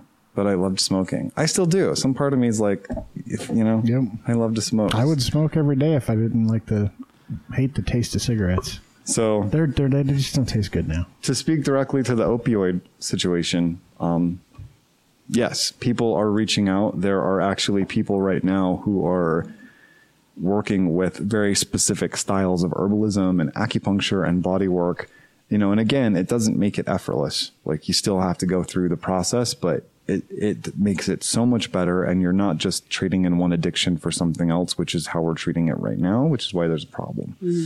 So near and dear. And I love talking about that. And I hope that we're going to have some resources here in Salt Lake soon that I'm trying to pull out. There's some people doing really cool stuff with that. And I know we need it here. So we're trying to get it here. Do you get involved up on Capitol Hill? Do you have to lobby for anything? I don't, and it's something that I want to do. I think once the shop is open and we have a little bit more of a physical presence in the community, a home base, that's something that I really want to be involved in. For nothing else, just protecting land where people have been cultivating and growing medicinal herbs since forever, where families from indigenous traditions have been revisiting seasonally for longer than they can remember to harvest, OSHA or golden seal. And now they're not there anymore. And that to me is just devastating. So Yeah, it's crazy. that's one thing I could spend all day talking about. And something I want to be more involved in. And I'm sure other things will come up, as we put ourselves out there more and see what gets weird response from the man. What's your open date, or your estimated open date? We're hoping to, so Snowbrush Herb Festival is June 23rd, which is a Saturday. We're hoping to open the following Saturday. That's the plan. And it seems far off, but Yeah, that does seem far but it's off, like but a it month comes so and It fast. doesn't. away. It doesn't to me with all the stuff going on. Like, I was recounting the rest, like my schedule for this summer, and all of a sudden I was like into September and went, Yeah, Jess is like, I already wasted my summer. What the heck? Jess is like, okay, I'm trying to fill up the schedule for the summer because we're that far out. Like, what days are going to be difficult for you guys? And I'm like, it's pretty much okay, except for from this week to this week and this week and We have this a week. daughter graduating from high school, and then another daughter that came home from college this morning, and just trying to get them both ready to head back to college already. I mean, you already have to think about all that stuff. It's just blown our whole summer already. it's crazy. It went by fast, but no, it feels far, but I look at the task list ahead and I'm like, oh my God, we don't have enough time. Yeah. How are we Yeah, going to do this? So, where's your current location? Do you have a current location? No. So my current location it will be is here. Your It'll living be room? Yeah, my current location is wherever somebody lets me come hang out and talk about herbs. But 362 East. 62 East 900 900 South. south at in the Time and Place building. It's the cutest little house on if you- the south side of the street. Seriously, You if can guys, buy your plants, and then in a couple months, you can go get a lobster roll next door. Oh, that's right. Those guys are opening. And there's a beautiful little area out front. And where then you can go visit sit James. here And yeah, and it is an absolutely that's our second studio. James is what she's talking about. stunning, beautiful location, and it's a botanical boutique, and you can always meet. Like we just met Derek Kitchen. Derek Kitchen, someone. And his dog. Kitchen. I wanted to say Derek Williams, but No. yeah, Derek Kitchen. We just met Derek Kitchen. He wandered in here. His shop's not even open yet. We're just stealing. He's his running space, for and- the Utah Senate. Is he running in? He's running. Debacus's Yeah, spot? he's running for Debacus's seat. So So and there's always lots of people around here. Yep. So This it's is a really fun area. pretty hip place to hang out. If you hang out long enough, you'll meet somebody pretty cool. Yeah, and you might actually end up renting like the basement of Melinda's place. If you Yeah, hang that out could long enough happen. Or something. That could happen. I think she said she has a tenant. Yeah, that she has a Did you potential say for tenant. your basement that you? Yeah, I'm talking to somebody. Yep, she's in talk. So, So you too could late. come here and you could visit Melinda and her plants, and you could visit Josh and his herbs, and the mysterious basement person in the basement. You could have some herbal tea, pet an air plant. Look at a carnivorous Oh, plant. play with the sponges. They're Those moss. moss. They're moss Moss balls. balls. Sponges. Balls things. Jeremy likes to come to Time and Place to play with Melinda's balls. That's what I got out of that. I do too. Don't worry. Her spongy balls. Told that I have She has fun balls. What kind of advice? Because you were talking about you had a class for Utah herbs. Do you have for people that want to grow? Because we have a very specific climate, Yeah. weird soil on most occasions. Well, grow what'll grow. And I also like the idea of if you have plants that you're particularly close to, we call them, plant allies. Some people have an herb that has just been there for them through an illness or that's gotten them out of some tough spots. I think a lot of people in plant medicine have those. Try to grow them. I've tried to grow ashwagandha a bunch of times and it's never worked, but I've tried. And, holy basil, another one of my favorite herbs, does really well here, surprisingly. So she doesn't want to be outside, but as an indoor plant, does really well. So that's one angle is try to grow what you want to grow. And sometimes you can make adjustments to your indoor space to make it work. Or they can, be outdoor, indoor plants. And otherwise, have fun looking at what does well on its own. There's this fantastic book by a old school herbalist named Michael Moore. Not the documentary. Not that, bro. Not His that, Josh's bro. face. I wish you could have just seen it. He knew that question was coming. Yeah, I had that eye roll all wound up for you. He's like, as soon as I say the name Michael Moore, the eyes are already rolling back. So Michael Moore wrote a book called Medicinal Plants of the Southwest. And most of that book covers Utah. So he has one for all the regions of America. And he talks about identification and habitat and harvesting. And you can really follow that pretty well in the valley as far as what will just do well here. That's so awesome. I can't recommend that book highly enough. It's an easy read. It's a little big to like take in a day pack, which I've kind of been bummed about. If you go hiking, I've so many times I've wished I've had it, but it's like serious level. Download it onto one of your devices, maybe? Or is it that I've old? heard somebody say, no, you can get it, but I've heard somebody say that the indexing is wonky. So the pictures and the maps don't match up. it's not, Yeah. But if you're working Feel like on a little rolly cart going on your hike. or if you're working on your glute game, like throw it in your backpack and add a few pounds to your lift and you'll be all right. So do you do a lot of foraging? I do. I love to go find plants. I pulled some first year mullein out of City Creek Canyon last week and brought it down to a class and we made tea out of it, which was pretty fun. If I find it, I'll take it. If I need it, there are rules to these things, but generally, I love to find stuff. There's not a lot to find. Where do you have specific places you go, or is it more just I'm out and about and hey, look? Both. There's, I know where there are some beautiful hawthorn tree stands that I revisit every year to cultivate hawthorn berries. I know where mullein grows and other stuff. You just kind of find it when you find it. So you're from Utah. You live here by choice, I assume, as an adult human. Yes. You have options, obviously. I do. You've been other places. We ask all our guests this. What's one thing that you would tell someone visiting the state that they should do before they leave? He's got his thinking face. There's so much. There was no eye roll much on that one. No, It was a glowing face, though. He was really excited. Yeah, there's more. It's not for lack of ideas. It's for trying to find one. I think Salt Lake is fantastic, and I wouldn't live anywhere else. I think this is such a cool city, and without pointing fingers, I honestly love living somewhere where there's still a reason to stick up for yourself. There are so many cities where you can live where it's just easy. There's not a lot of things, and Salt Lake still has a fight to fight for people of color, for women, for queer people, for disabled people. And as much as I want it to be better, I love living somewhere where I get to see people kick ass all the time and make change and see what we're capable of. So when people come here, I say, look, there's a surface read to Salt Lake City. Ignore that and dig in. Go to the places that aren't on your Temple Historic District tour map. Go other places. So what's one of those places? Go to Metro Music Hall and see the bands that come to Salt Lake City. Front 242? Yes, that was so good. Cow. Let me talk about the other thing. The other thing about me that people are oftentimes shocked about, besides that I don't smoke pot, is I'm a huge metalhead. So I go to so many shows. My voice is a little raw today, actually, from some shows. So, we have a fantastic music scene here. Bands love to come to Salt Lake. And when you have bands that are not top 40, that come back over and over again because they love how they're treated in a city, that says something about a city. It says something about the people and how much they respect the artistry and the dedication of musicians.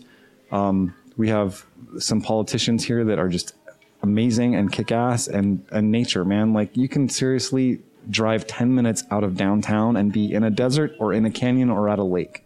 That's awesome. That's such an awesome thing. That is so awesome. So how can people get a hold of you if they want to go to one of your classes or interact with you? I'm pretty active on the Instagram. So that's at Herbalist Josh, and I post invites and things to all the. I'm going to say you need to change that to Josh the Herbalist. Josh the Herbalist. I'll make a backup account. That's Jess's thing. And then online, if you go to my website, which is herbalistjosh.com, I'll also work on that. There's an events page. There's also a contact form. You can get on my email list, and I'll spam you with event invites.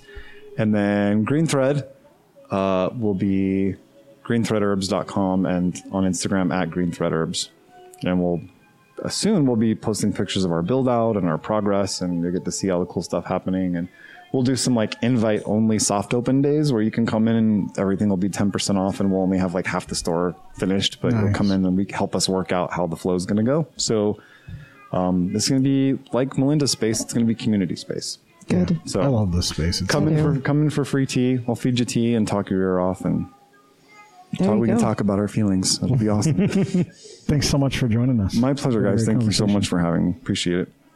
All right. So, it's our 104th episode. It's 2 years, which is Bree's more important milestone. That's right. I don't agree, but it's 2 years. 2 years is a long time for us to do the same podcast. And I think we appreciate the round of applause. I think that we've been very consistent for one. Every week. We haven't skipped a week. We haven't played the rerun best of. The rerun, the best of. I think that's a big accomplishment. There's a lot of shows that have been around 400 or 500 episodes that are playing a lot of that kind of stuff. Well, and when it's a podcast, you don't really need to do that because you can just go back and get the episode. Right. Yeah, it's like I was saying way back on our 100th episode. That's why 100 is important to me. Way back. Way back 4 weeks ago. I mean, that's a month. Come on, guys. That's a month ago.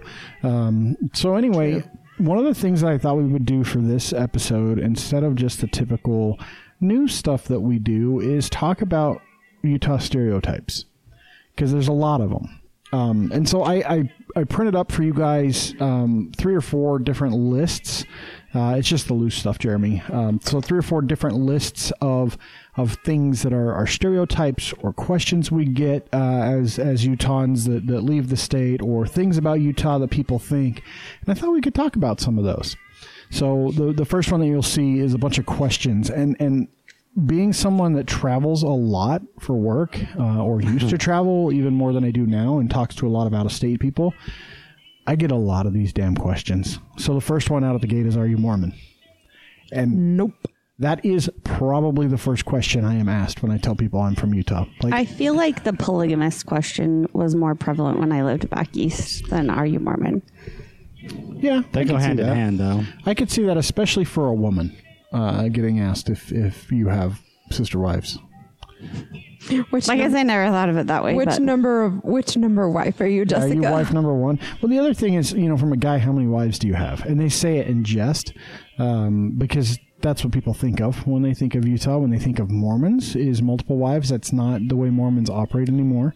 So kind of funny. So I grew up in Iowa, and I remember the brief time in school where we did U.S. history, and you touch briefly on each state and talk a little bit. That's like what they bring up. Utah was founded by Mormons, and they had plural wives. That's your 2.5 minutes of Utah history outside of Utah. So, and one thing to keep in mind is 40% of Utahns are not Mormons. That's a big chunk. Look, half the state is, right? And clearly the LDS Church is a big controller of a lot of law, a lot of the way the community works. A lot of the way the districting works so that they can stay in power and influential. Yeah, but that's not so much the religion as the political party, so... Right, but if you think about it, the political party and the religion tend to be still one and the same. If you look at what our in the state of legislature's made Utah. of. Yes. In the state of Utah. Well, what we're talking about is Utah. One thing that I would say, though, about Mormonism in Utah, it is a two-way street. So, yes, it does create some of these stereotypes, the polygamist question, the are you Mormon question. But it also provides a unique socioeconomic piece that a lot of states don't have. So when you go to a place like, say, Texas or Indiana, the government there puts on a lot of the burden for under-income, underprivileged, poor folk, even illegal aliens and things like that. In the state of Utah, a huge chunk of that burden is met by the LDS Church. It's true. They take care of their members quite well, and they are active in the community and take care of community members. They do a lot of outreaching social work. And that's just not something you see in a whole lot of communities outside of the state of Utah, because there isn't such a big, overarching religious presence from one particular religion in most places. It's split across a whole bunch of different sects of Christianity, or, there's big Jewish communities which probably have that, but that's not the norm. And in Utah, that's a big thing, right? So the church does take care of a lot. And it's one of the reasons Utah's been able to be, in my opinion, such economic bastards, right, in terms of social programs. Where we didn't quite fall so much We didn't quite grow as big, but we didn't quite fall as hard. Right. Yeah. And now we're growing really big, but there is some social safety net that's out there. So when families struggle to pay their rent or their mortgage rather than become homeless, the church actually will pay that stuff for them for a long time if they're members. So there's some definite pluses there. But some of the other stuff that's on here comes straight out of Mormonism. So Mormons aren't supposed to eat chocolate. It has caffeine. So that's a common misconception about Mormonism. It has nothing to do with caffeine so much as hot beverages. But they can have hot strong chocolate. beverages. Like I'm drinking right now. Yeah, well, so hot chocolate's always a questionable thing there. And the running joke in Utah is, well, Mormons couldn't drink Coke until they bought stock in Coke. Well, that or it just depends on the temperature of your caffeine. Yeah.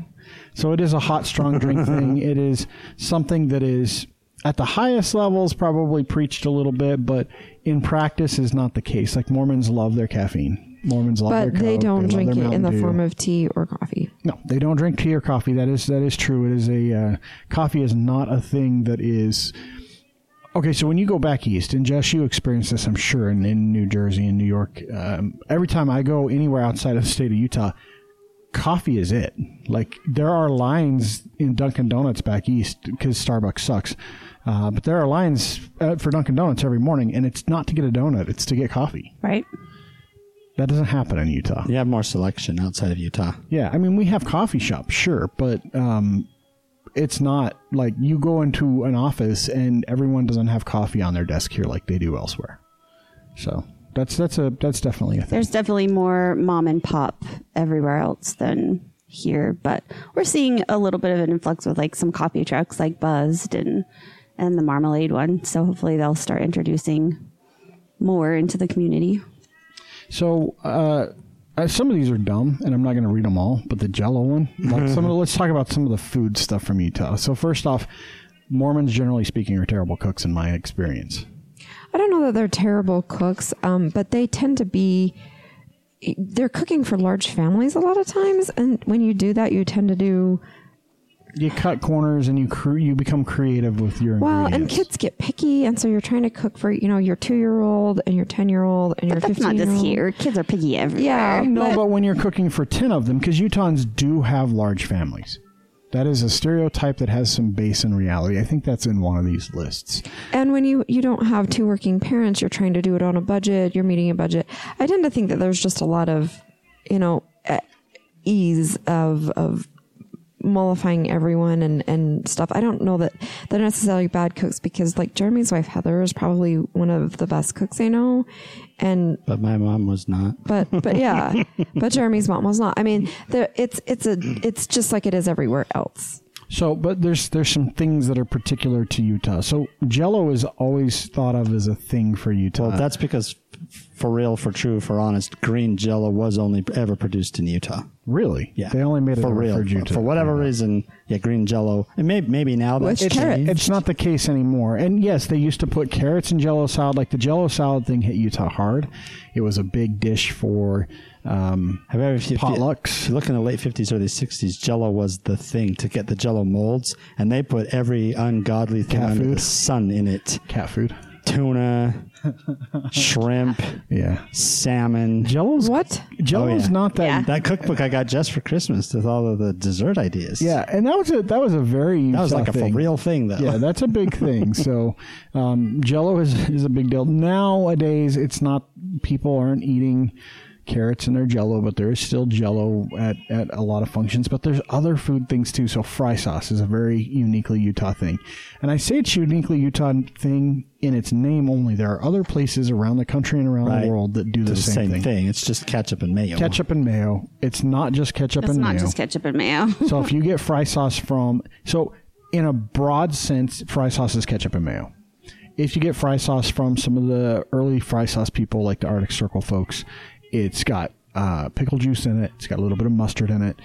There's a flavor profile. Some of them have barbecue sauce. Yeah, some of them have barbecue sauce. The better fry sauces are barbecue and mayo because they have that smoky barbecue type flavor added to them. So, but that's a very Utah thing, and a whole bunch of Utahns got pissed off when Heinz announced they were going to do mayo chup, I think is what they called it. Yeah. I don't care. Whatever. Some dude's fry sauce is way better than that shit. I guarantee it. So, and you can buy fry sauce in grocery stores here, or you could just make it. And that's not something you can do in a lot of places. And truthfully, if you go to New Jersey and you order a burger and fries, just ask for a side of mayo. You ask for fry sauce, and they're going to be like, "What the fuck is that?"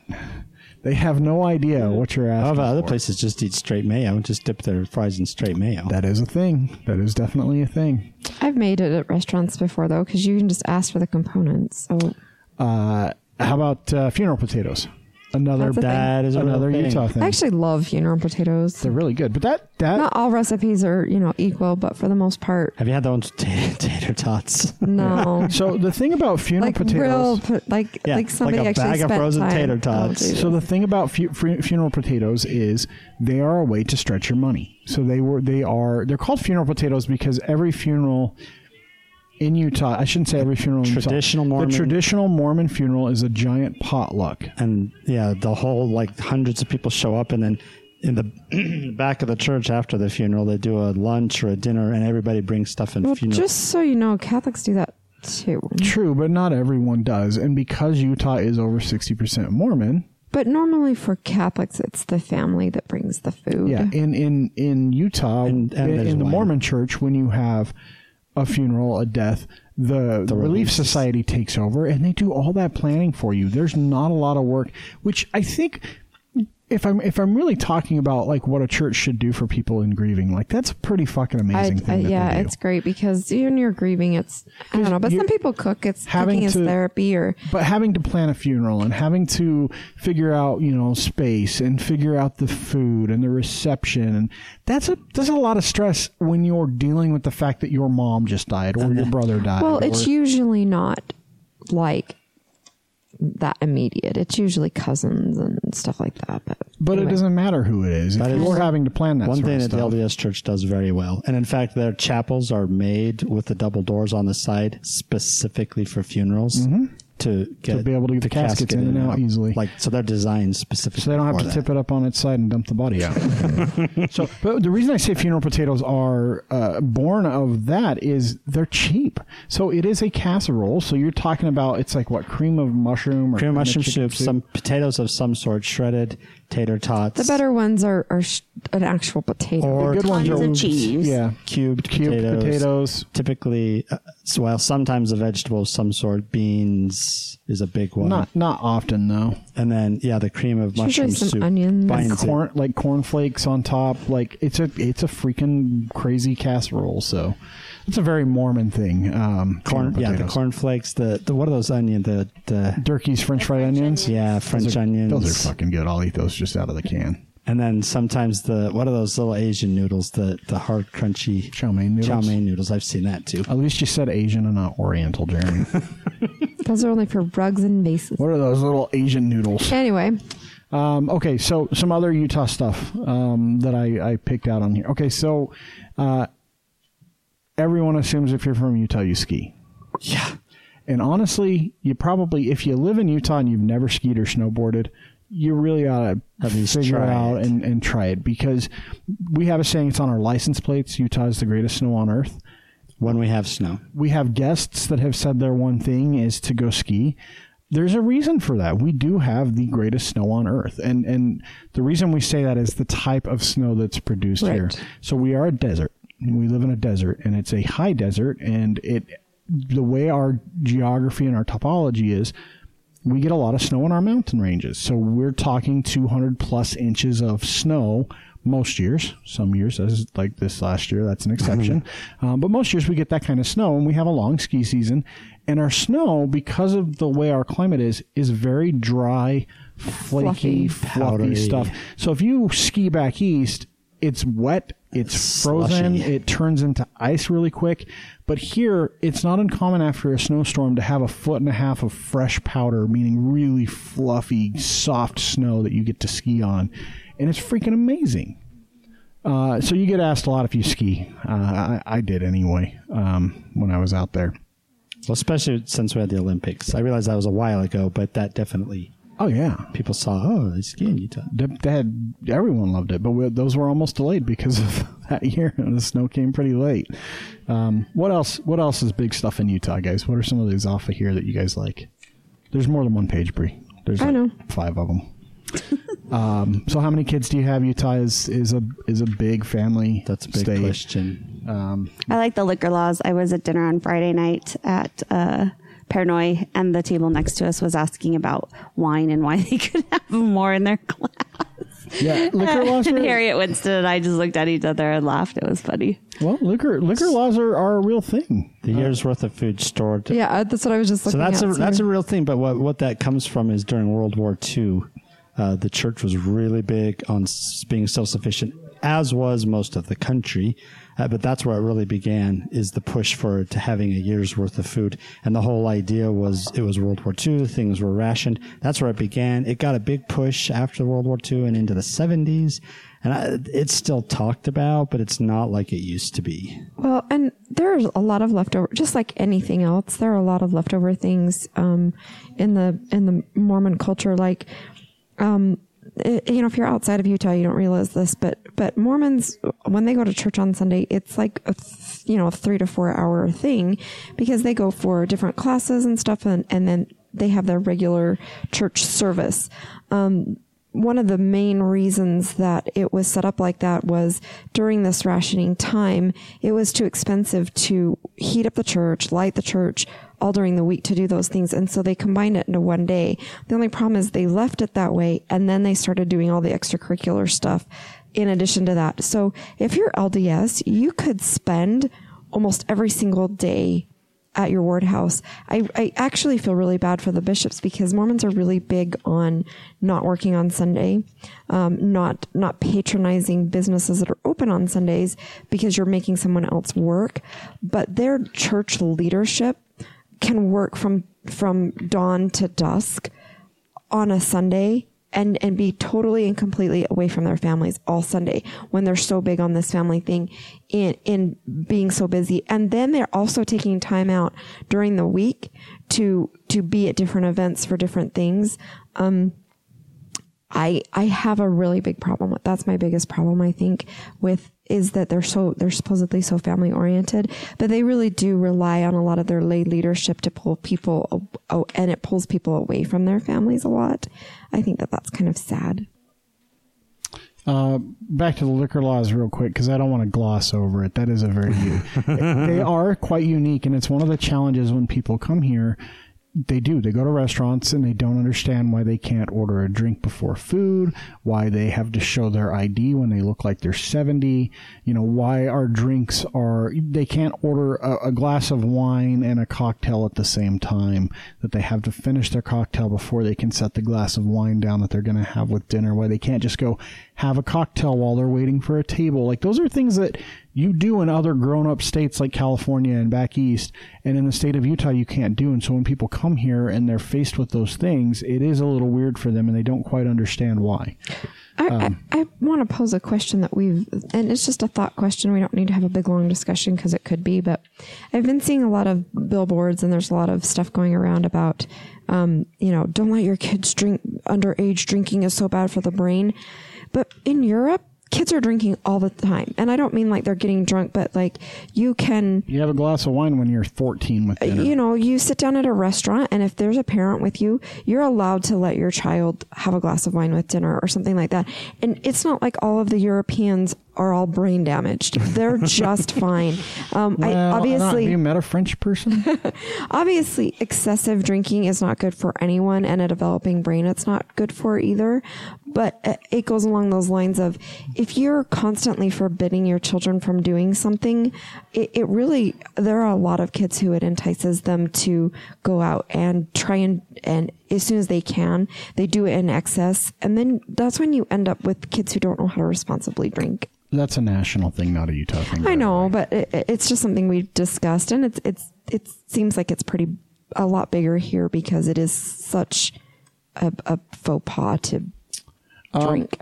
So some other cool stuff about stereotypes. Humidity. That's probably one of my most favorite on this list. It's a dry heat, Jessica. Well, yes, that is true. But do you hear that all the time, though? No, that's what I explain to people. Living back east, you're experiencing humidity. When you tell them you're from Utah, they want to know the difference. So my difference was you can stand under a tree here and cool off with a breeze, versus being back there and you're just wanting to take all your clothes off. When you take a shower here at 120 degrees, you get out and you're cool. You feel good. When you take a shower at 80 degrees back east, you get out and you feel like you didn't take a shower. You're still in the shower. So when we moved here, I had never seen a swamp cooler in my life.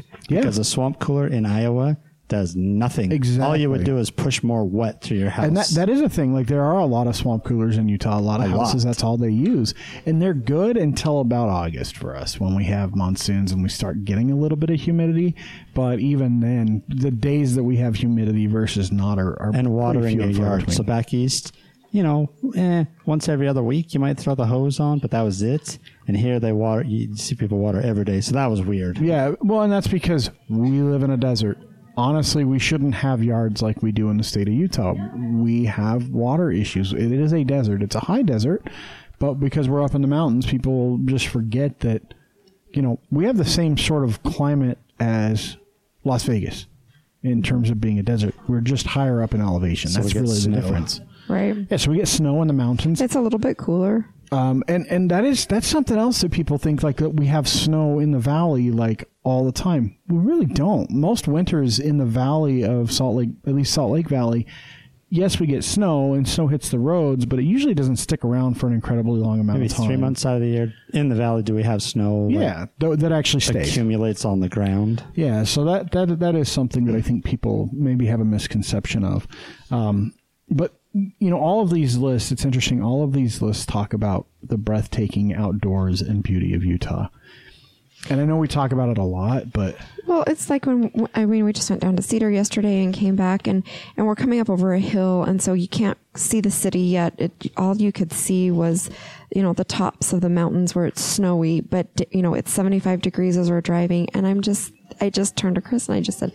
I love this time of year when I can look up into our mountains and I can see a snow-capped mountain and have my arm out the window and there's a field of something beautiful and green growing. Like, there's not a lot of places in the world. 2 months from now, the mountains will be scorched and brown. Yeah, and probably on fire. But it's beautiful right now. Expecting a bad fire season this year. It's amazing. Well, because we didn't get very much moisture, but it's amazing right now, and it's beautiful and breathtaking. This is one of my favorite times of the year right now. Well, and we talk about Utah being a desert, and one of the things you'll hear even Josh the herbalist say when we interview him is, it's great because in Salt Lake City, I mean, we are 10 to 15 minutes away from a desert, from a forest, from a lake, from the mountaintops.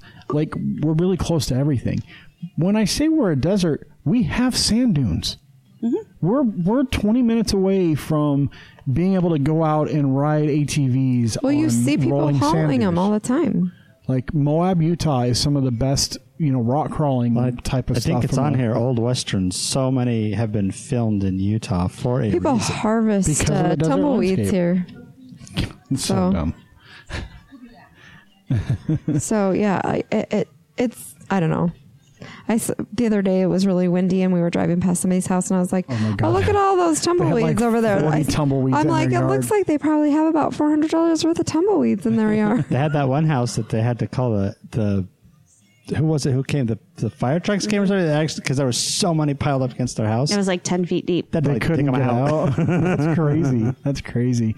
But we have such beautiful area. One of the things that beautiful area does to people that aren't familiar with the state is they go, oh, well, you guys just got to be beautiful all the time, and the air must be so fresh and clean, especially coming out of a place like LA or New York or Newark, New Jersey, where it smells like dog shit everywhere.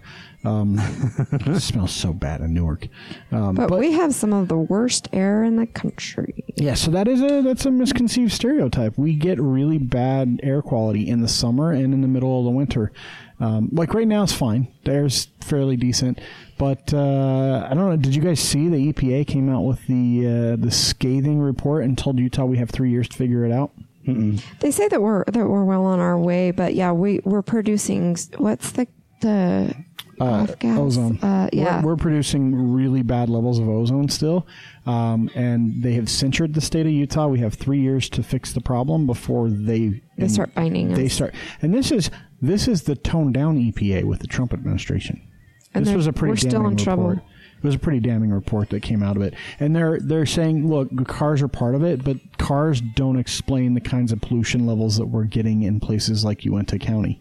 What explains that? This is what the EPA said. What explains the Uinta County stuff is some of the gas refineries that are out in Uinta County. I was going to say, plus we're still a coal. Yeah, we're a coal Utah's burning main state. power source is still coal. So which is ridiculous because we could be a solar state. Well, we could easily be a wind state. Oh, yeah. Or a combination. Yeah. Not only that, but it's like our neighbors, and we've talked about it a million times when we're in our basement. Come on, guys. You don't need to be burning your garbage in your fireplace all You don't winter. need to have a fire all the time. Like, everybody has your furnace. Use your furnace. I know that it's, some ambiance and maybe like Christmas Eve or Christmas Day or something. How can you have ambience with that smell that they produce? Oh, my God. I don't know. But I know know if we can it's smell it that bad at your house, imagine what the inside of their house smells like. I know it's tempting, but come on, guys. Like, let's fix this because we're giving our kids asthma. We're giving our kids COPD just from going outside and playing at recess. Hey, one of the things on here, speaking of the great outdoors of Utah, that we don't really ever talk about is our slot canyons.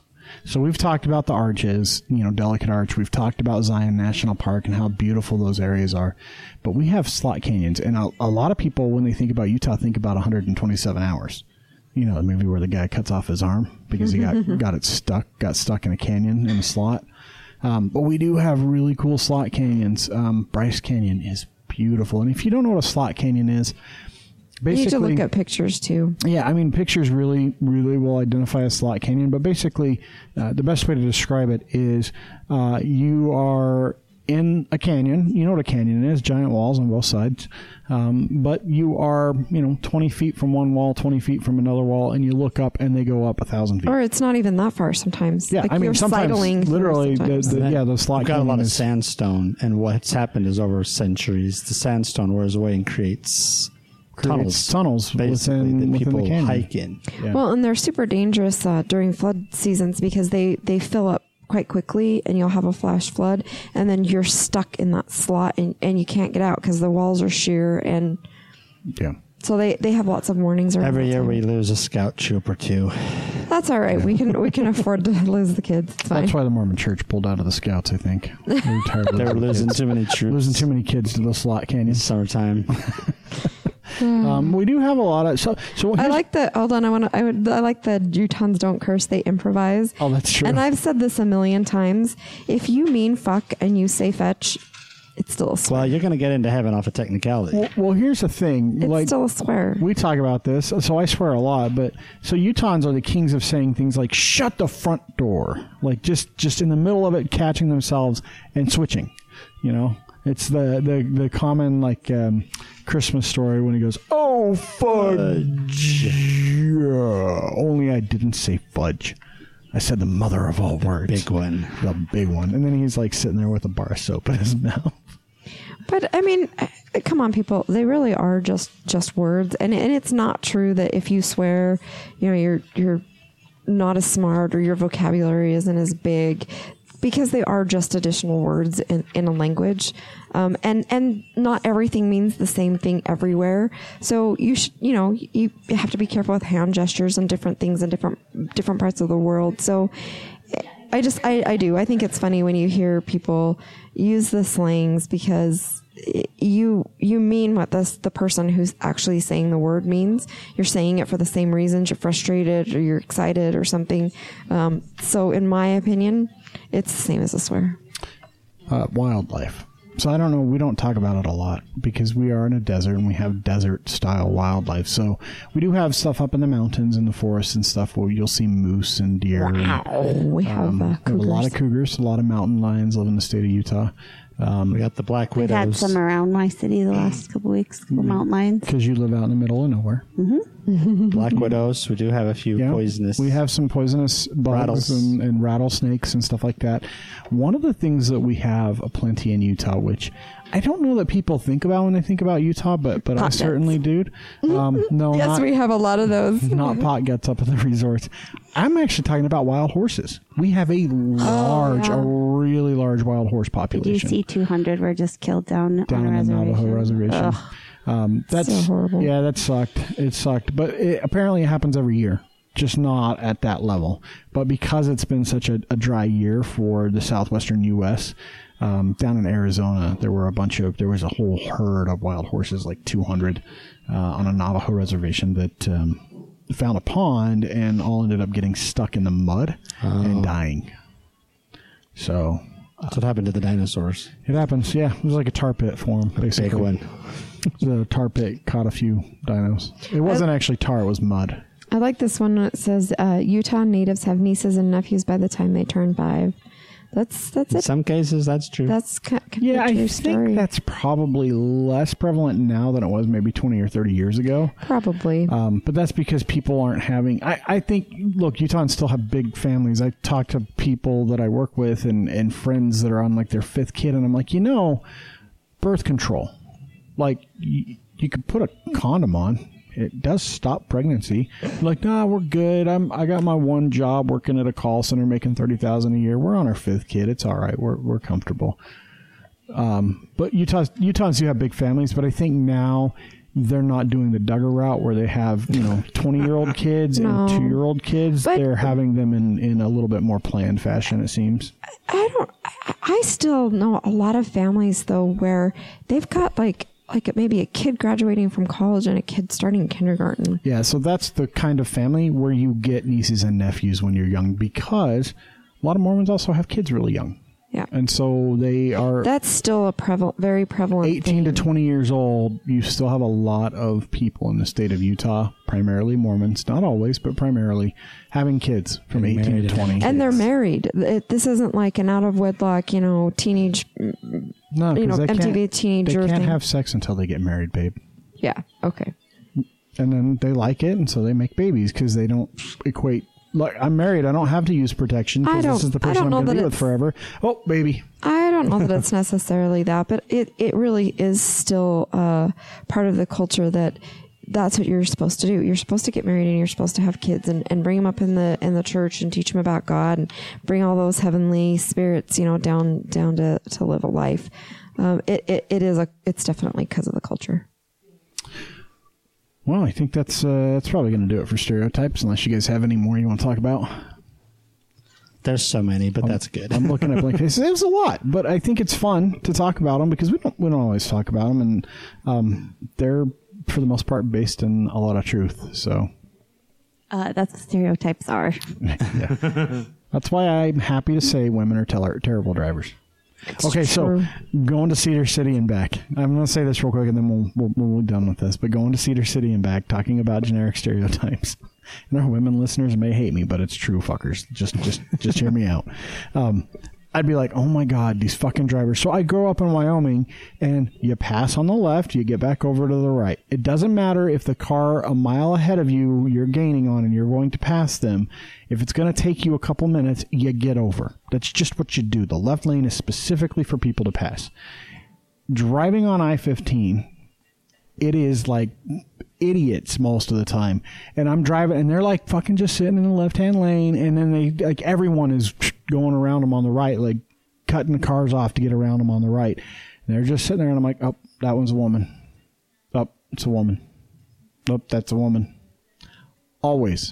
Every single one. They tend to be fairly oblivious to the fact that they're like impeding traffic also, as well. Not just a woman thing, a Utah driver thing. If we're talking, to be honest, about stereotypes, they were almost all Utah plates that did that. I was also talking, I think that a lot of them feel righteous. Like, I am going the speed limit, and you shouldn't be speeding. And if I stay in this lane, I have every right to be in this lane. But that's not always necessarily You're impeding the the flow of traffic, assholes. Just get out of the way. Does it hurt you any? No. So anyway, that's enough on stereotypes. I think that's going to do that for our... do it our 104th episode, 2-year anniversary.